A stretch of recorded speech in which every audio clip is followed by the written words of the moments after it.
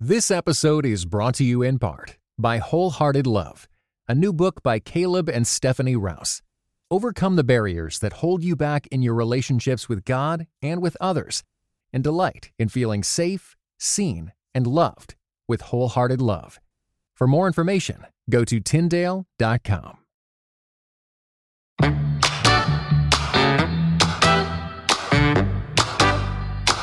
I'm excited to talk today with Monica Kelsey, who's here to talk with me about Safe Haven baby boxes. Monica, thank you for coming on. Hey, thanks for having me. Yeah, so I heard about the baby boxes through our mutual friend Linda of He Knows Your Name. Of course, she's just a huge supporter of what you're doing with the baby boxes, and her organization is so great as well. Now, just to kick it off, I guess, we're talking about the baby boxes. Can you tell me, what is this product? What is it, so we know what we're talking about? Well, the Safe Haven baby boxes are literally boxes that are placed in locations like hospitals and fire stations that allow a mother who doesn't want or can't care for her newborn child to surrender that child in a safe, legal, warm environment where a police officer, a firefighter, or a hospital personnel is going to pick up this child within a matter of minutes.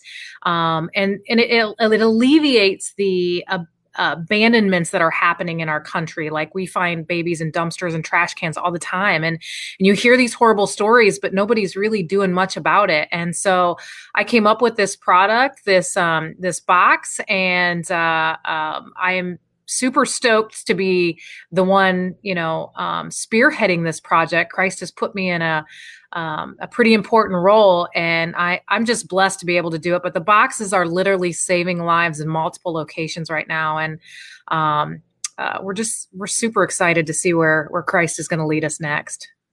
So you have a really personal story that goes with, what's behind you being inspired to start this. Tell us your backstory and how you came to be where you are now.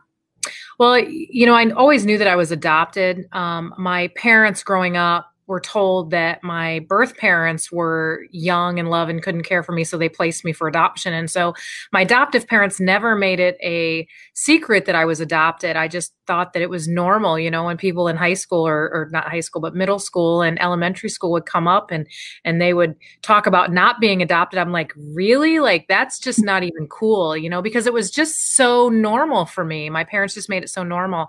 And so growing up, I graduated high school, joined the United States military, spent 8 years in the military. And then, I got out of the military, married the love of my life, and wanted to kind of know where I came from.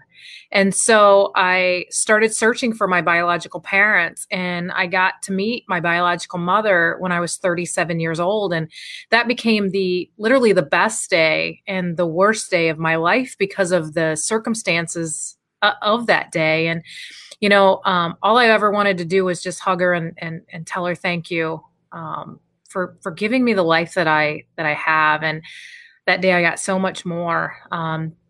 She told me this situation that happened back in 1972, and it was August 25th of 1972 when a young 17-year-old girl was brutally attacked and raped and left along the side of the road. And this, of course, was when abortion was illegal in our country, even in the cases of rape and incest. And she pressed charges against the man who had raped her, and he was arrested and he was charged. And then, if that wasn't the worst of it, 6 weeks later, she finds out she's pregnant. And at the advice of her mother, she found herself at a back alley abortion facility in October of 1972. And while standing in front of the man that was going to take her child's life, the 17-year-old girl was strong enough to say, no, I can't do this. And she left. She never looked back, and she was hidden for the remainder of the pregnancy, gave birth in April of 1973, and abandoned her child 2 hours after that child was born, and that child was me. So my biological father is a rapist, and I don't even know my ethnicity, but I'm still a human being, and I still have value, and my life isn't worth less just because of the way I was conceived. And I didn't deserve the death penalty for the crime of my biological father. And, in 1973, there was no safe haven law. My birth mom was charged with abandonment, and they did find her, and they offered her the option to sign adoption papers or go to jail. And so they dropped the abandonment charge. She signed adoption papers. And 8 weeks later, I was placed with my adoptive parents, who literally have been my greatest blessing. And so knowing the circumstances at 37 was kind of a shock for me. But it really made me dig deep within myself and look at my life through a lens. And if you've never been in a tragedy, it's almost like you're focused on one thing. And that was how I felt in my worth. And I had to dig deep into my faith and find that, we're all fearfully and wonderfully made. We're all knit in our mother's wounds, and we're made in the image of God. And that wasn't just talking about somebody who was planned, a child who was planned. That's talking about all of us. And I really had to learn that. And when I did, Christ started me down this path of making these boxes to allow mothers who don't want or can't care for their newborn children to place them in a safe place, which my birth mom did not have. And so I'm pretty blessed to be able to walk this road that Christ has given me. It's a pretty big job, but I'm up for the challenge. Now, where were you? Where did she put you when she left? She actually left me at a hospital. So she did leave me at a safe place. And that's probably one of the most, the one thing, when you find a baby abandoned in the United States, the first thing I look at is, where was this baby left? Was it in a trash can? Was it in a dumpster? Or was it at the door of a hospital? Was it at the door of a fire station? Was it on the front porch of a home? Because when you look at the circumstances regarding these situations, these babies that are being placed at the doors of ER, the doors of fire stations, or on the front porch of a home, it's not that these mothers want these babies to die. They just don't want to be known or don't want their face seen. And that's why the boxes are so important. They give that piece of anonymity that these mothers have so desperately wanted for so many years. And that's why they work. That's why the boxes work. And it's allowing these mothers to remain 100% anonymous. Now, you mentioned the safe haven law. Can you explain that?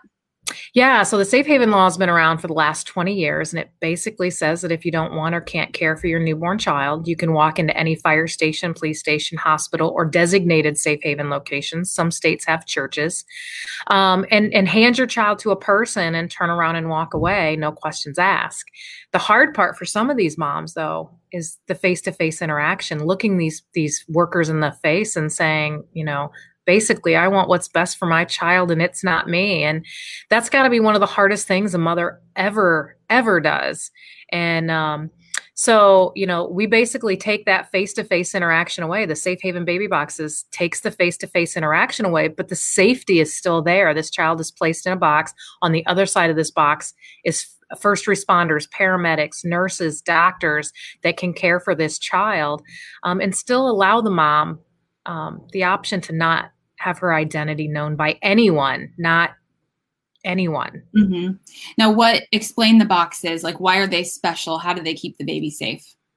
Well, the boxes, over the years, I started this project in 2013, and in 2016, we launched our first 2 baby boxes, and those 2 baby boxes almost look like antiques now. We've replaced them with the newest models, but they were safe. We designed them to be safe, but electronics has advanced so much, so we continue to make these safer. And so the box itself, when a mom places, basically we cut a hole out of the side of a fire station, like we're putting a window in. Mm-hmm. And so the box literally slides into that window. So the inside of the baby box is on the inside of the fire station, and the outside is where mom is going to place her newborn child. And so when mom walks up to this box and opens that outside door, an immediate 911 call goes out. She doesn't have to do anything except to open the door. And then when she places her child on the inside, the second alarm goes off, which is not connected to the first one. So if the first one was to fail for whatever reason, the second one would not, because they're not connected. Mm. And so when mom shuts the door, then a third alarm goes off and it locks the outer door. So somebody can't walk up to the box after this mom places and take this child. The child can only be retrieved from the inside of the fire station from medical personnel. And the boxes are heated, they're cooled, they're alarm activated. If the box ever loses power, it shuts itself down, and notifies the fire department that this box cannot be used. I mean, there's so many safety features to this boxes that our electrical engineer has literally thought of every what if and put it into reality to make sure that these boxes are as safe as possible for these newborns. So what is I'm assuming it's, not even a minute before someone gets the baby when the alarm goes off, something like that. Mm-hmm. Well, we have 2 boxes in fire stations that are volunteer, which we don't do this anymore. But the 2 boxes that are at volunteer fire stations, actually, it's kind of impressive because those 2 boxes have had 3 babies. Mm-hmm. So you look at why women want anonymity, and there's nobody at these fire stations. The alarms are going to go off just like normal, and the firefighters, just kind of like if there's a fire call, these firefighters go down to the fire station, get in the fire trucks and head to the scene. The same thing happens when they get a baby box alarm going off. They get in their cars, their personal vehicles, they drive down to the station, they pull the child from the box. The longest it's ever taken us to get a child from a box is 4 minutes. Mm-hmm. And that was at a volunteer fire station. Oh yeah. And the quickest child was retrieved in 45 seconds. So we're between 45 seconds and 4 minutes, but that's enough time for mom to get away as well. But the 2 locations that are at volunteer fire stations, it's pretty impressive that both of those volunteer locations never had a baby surrendered under the existing safe haven law for the last 20 years. But now they've had 3 babies in their boxes, and no one was there when these moms placed these children. Yeah. And how do you think people are learning about it? Because obviously you got to get the word out there and make sure that people, know that they're there, because I'm sure a lot of people don't know yet. So how are you spreading the word? Yeah, that's probably the biggest part of our program that we have to keep on every single day. Because you're right, if they don't know that they're available, they're not going to use them, and they're going to probably pick an unsafe place to place their child. And so we do billboards, we do campaigns, we do social media is huge for us. Every time we do something, it's in the media. We make sure that the media is notified, because the media is our friend. They're getting this information out to the people that need to hear it, that we don't reach. And we have actually had a couple of the moms. Now, these moms don't have to contact us. They can place their child in the box and turn around and walk away. But we do have these moms. We've had quite a few of the moms that have placed in our box contact us afterwards. And so getting to know these moms, we get to know their stories, and we get to know how they heard about the boxes and stuff like that. And the second baby ever placed in one of our boxes learned of the boxes because of the first baby story, where the first baby was placed in the box. And see, the safe haven law that's been around for the last 20 years, nobody was talking about it. Nobody was promoting the safe surrenders and saying, look, this is a good thing. This baby is saved. Let's put this out there. Let's educate people on it. And and I hate to say the word advertise, but let's put it out there. Let's advertise that this baby was saved. This is a great thing. And so I knew that was something that I wanted to do, because I wanted these moms to also get an understanding that we're still available to help in any, with anything medical, emotional, physical, spiritual, if they want to reach out to us after they use our boxes. And then I also want these moms to know that the box worked, because these boxes are silent. The alarms are silent. Mom hears nothing. She places her child in a box and walks away, not knowing, okay, did it work? Did it not work? And so for us, coming out a day or 3 days later and saying, look, we had a baby in one of these boxes, and it is an amazing thing. Thank you to the mother who chose this selfless decision, and just encourage her that we're available to help. It is pivotal, but we advertise our surrenders. We do. And we've had moms that contacted us that thanked us for doing that, because they didn't know if the box worked, and this was, and plus we also tell them, hey, we had a healthy newborn. They want to know if their babies are healthy. These babies aren't born in hospitals. They want to know this. It's not that they don't love these children. They do. They just are in a situation they don't know.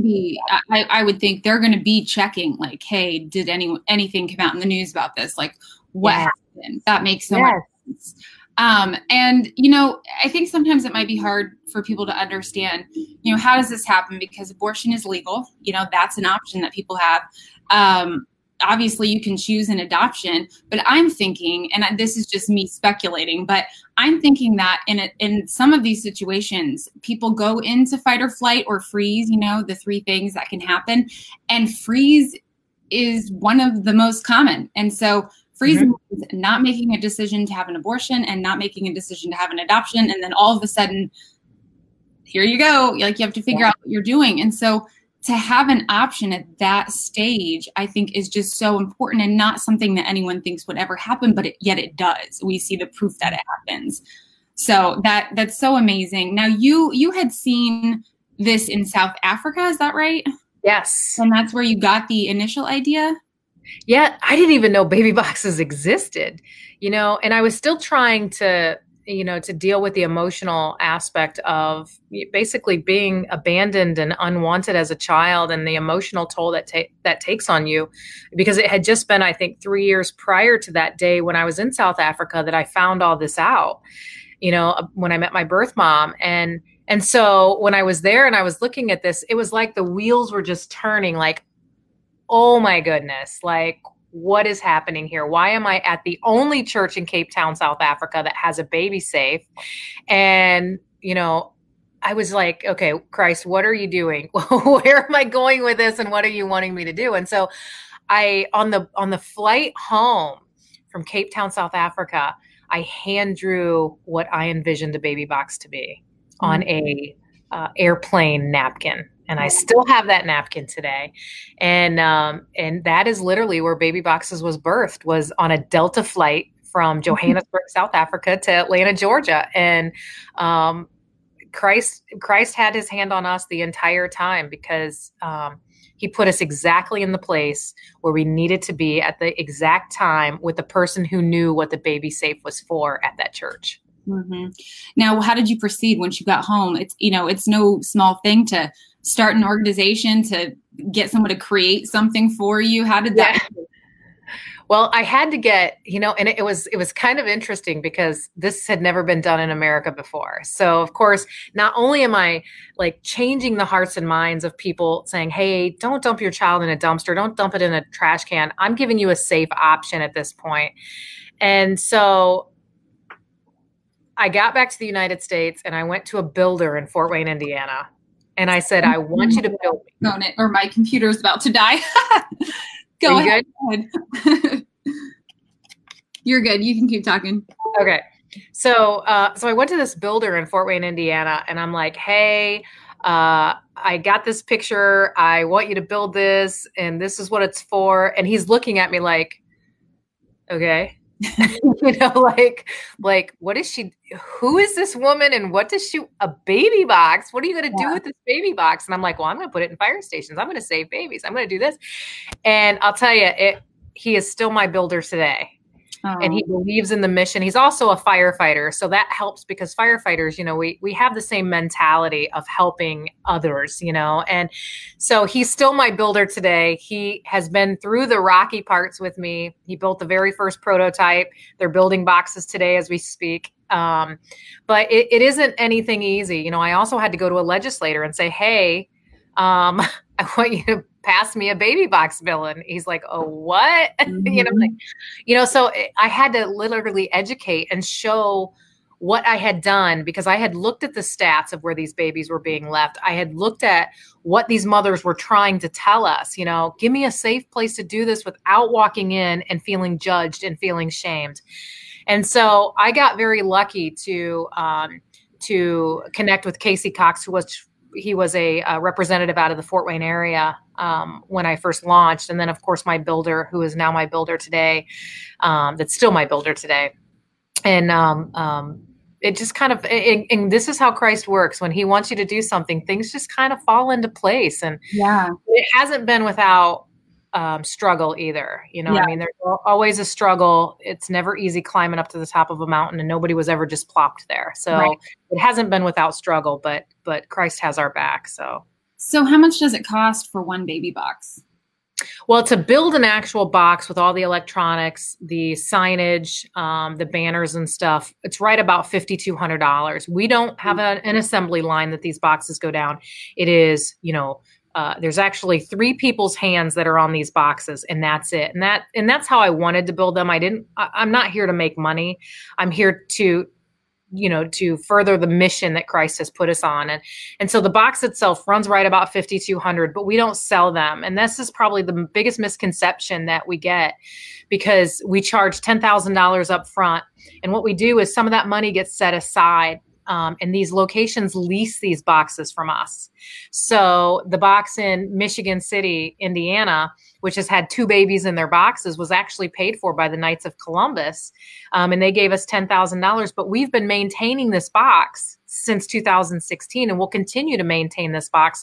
So the fire department doesn't have that liability issue on them.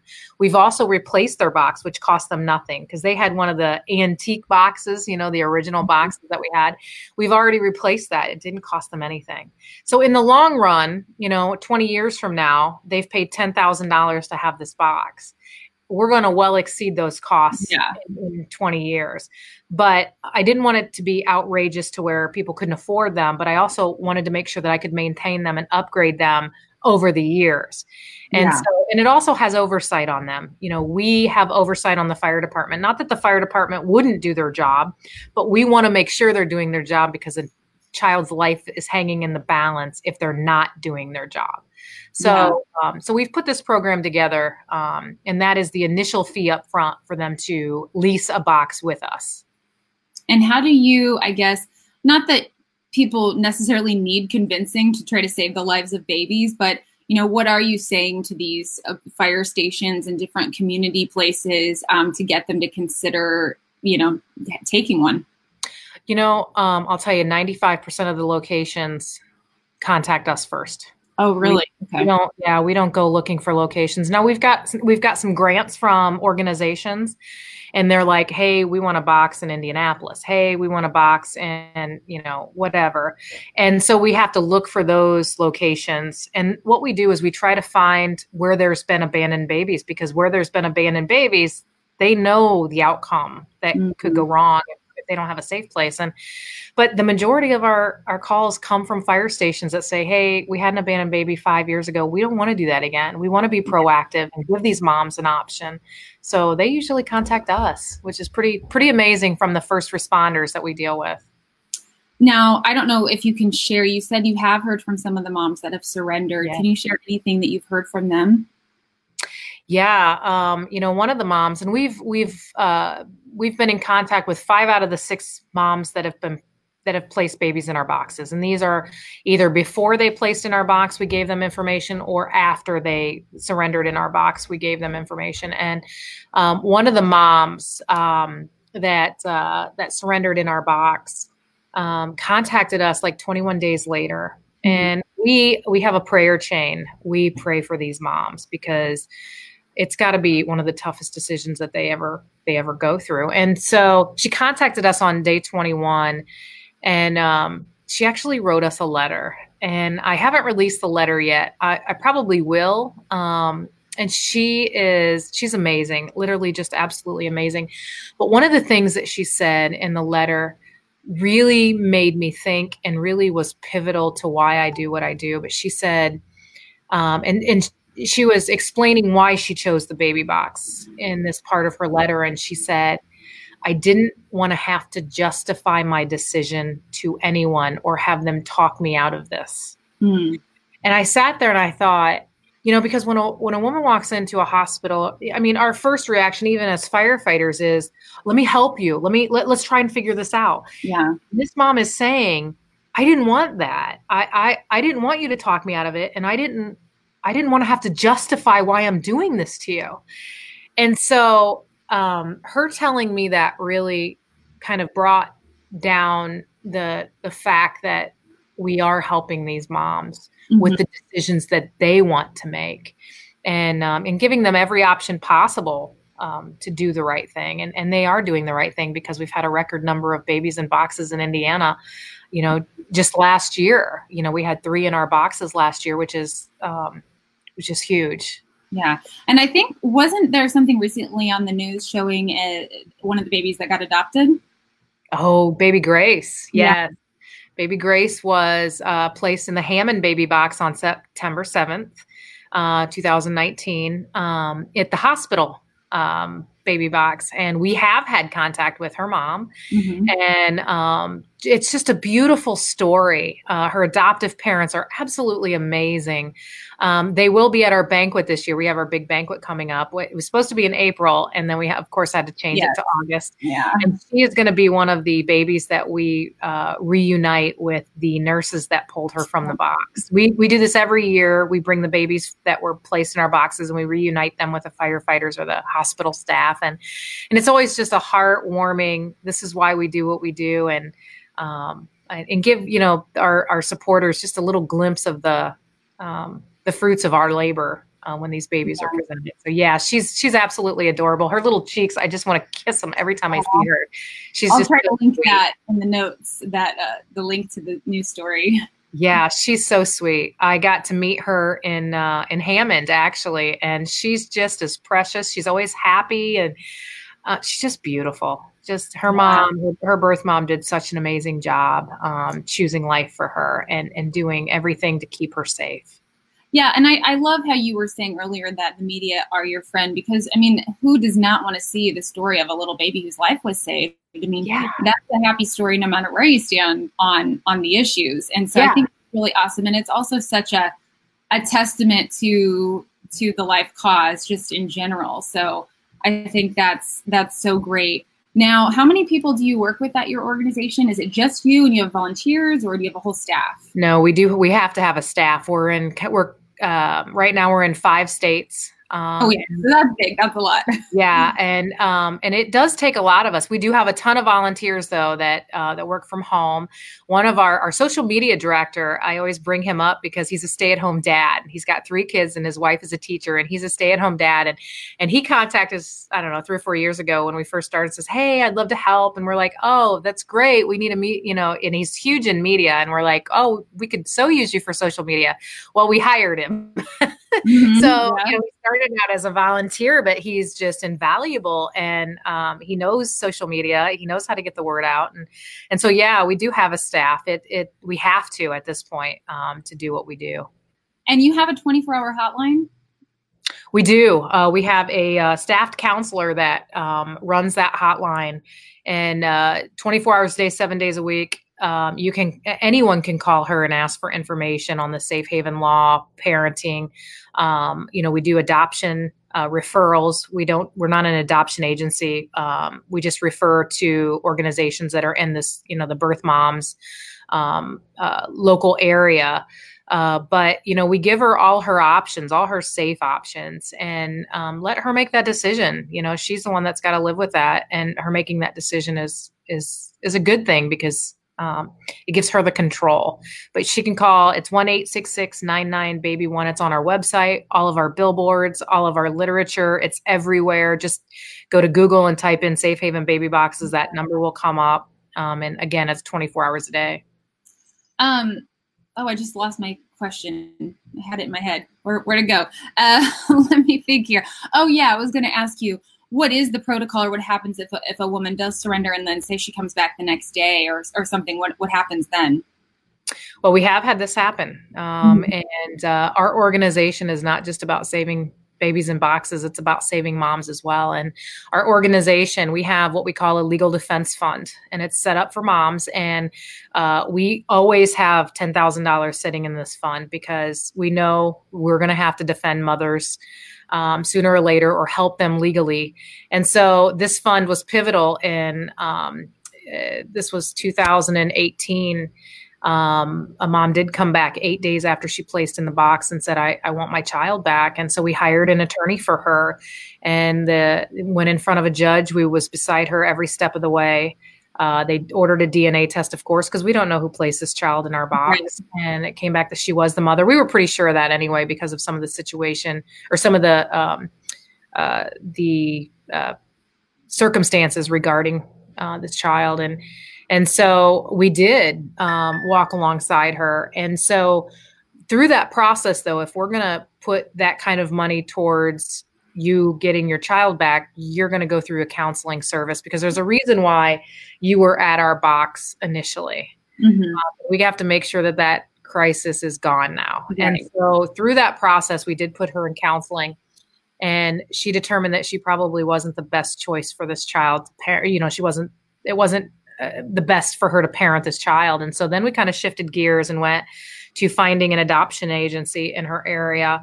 And she chose the parents who are now raising her child, and she has an open adoption with this child. And that's honestly, that warms my heart, because that's a good outcome. You know, I mean, the safe haven law is a good outcome if it's the last option this mom has left, but I really want these moms to be at peace. And she was not going to be at peace leaving this child, in the, basically being adopted and not knowing where this child went. And so to be able to help her come to grips and help her, manage that situation was huge. She's now a volunteer for our organization. Oh my gosh. So I mean, it literally is full circle. And she does talk with some of these moms that have chosen to surrender or want to surrender. She talks to a lot of birth moms. And so that's pivotal for us as well. Wow. That's a really cool story. Now for you, I should have prepped you for this, but is there anyone that is particularly inspiring to you, or anyone that's been sort of a role model for you in this and your life's work? Anything like that? My adoptive parents, I always say, have been the rock that holds me, that kind of grounds me a little bit. I'm a medic and a firefighter, so I fly by the seat of my pants all the time. And my adoptive parents have been by my side 100% supportive. They wear my baby box t-shirts. I mean, they're just amazing. Linda Zanaco is another person. Her faith, there's days where I am like, oh, seriously, and it's like, but she's so faithful, and she really inspires me. Every time she says that, with baby Amelia, she just said yes, and it's like, I need to say yes more, and it's kind of gone full circle. I don't know how much time we have, but one of the moms that contacted us had a 1-year-old that DCS took from her.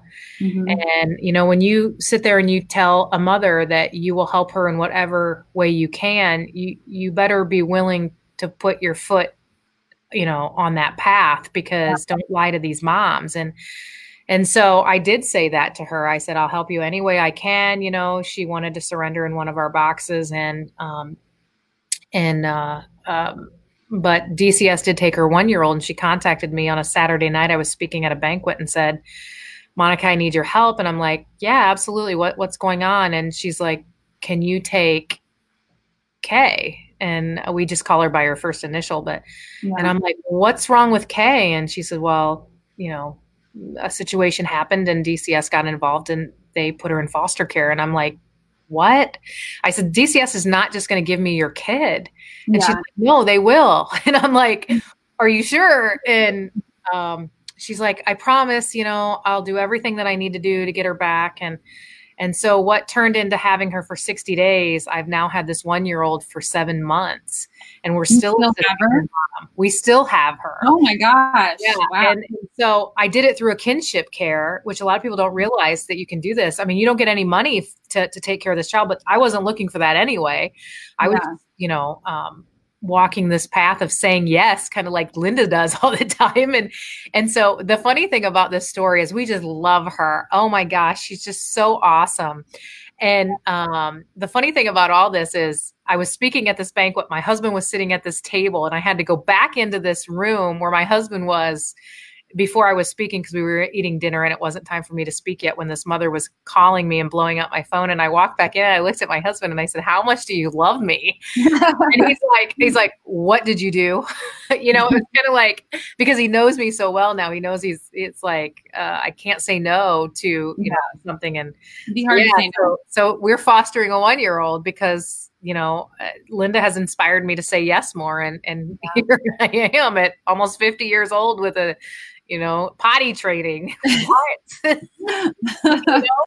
So So yeah, that I would definitely say that Linda has been a true inspiration and just opening up and saying yes more. Oh, that's so cool. It's so great. I just actually have spent the morning working on a story that I'm writing for a newspaper about how pregnancy centers have really stepped up during COVID-19. And so I'm sort of on this kick now of just thinking about how great it is for women to realize that they're supported just everywhere in their communities. Just like there are safety nets and resources all over the place. And sometimes I feel like the information is not out there enough. And that's why I want to talk to you. And that's why I want to write about it for various places and just make sure that people realize that they have options and there are choices to be made that are not, the only one is not walking into Planned Parenthood. And so, and I get choked up, like I'm going to cry about it because I think it's so important. But I think the work that you're doing is so important.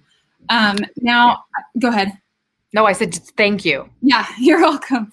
And now I saw that you guys were having Willie Robertson at your banquet. So tell me about that. How did you get that?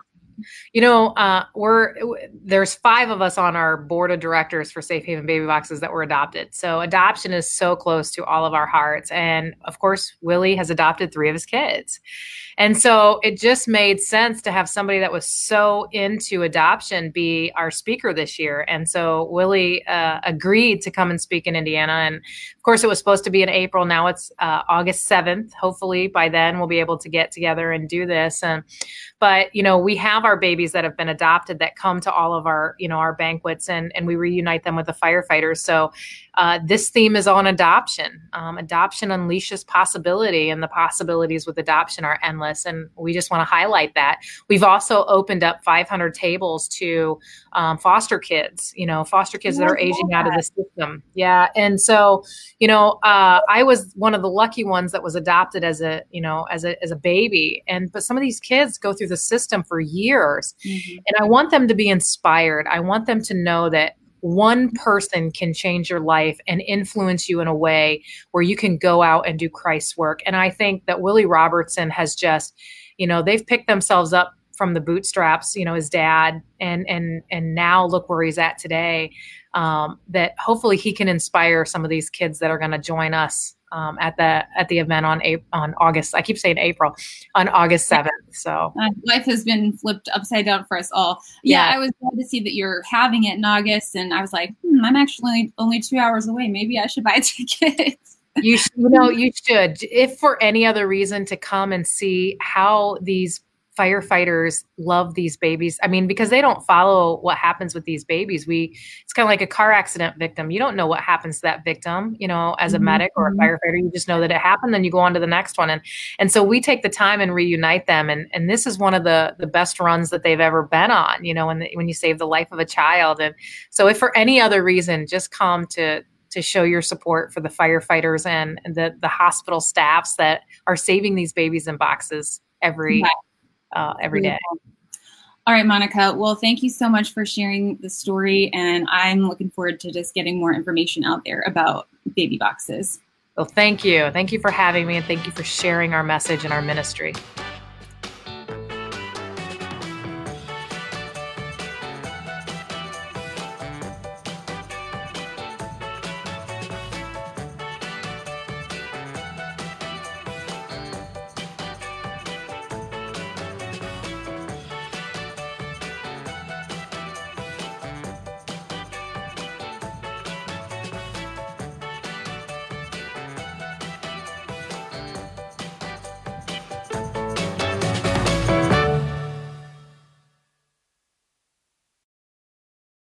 This episode was brought to you in part by Just These Guys. A pastor and a psychologist team up to break down scripture and psychology, empowering you to transform by the renewing of your mind. Listen today at justtheseguys.podbean.com or wherever you get your podcasts. Just These Guys,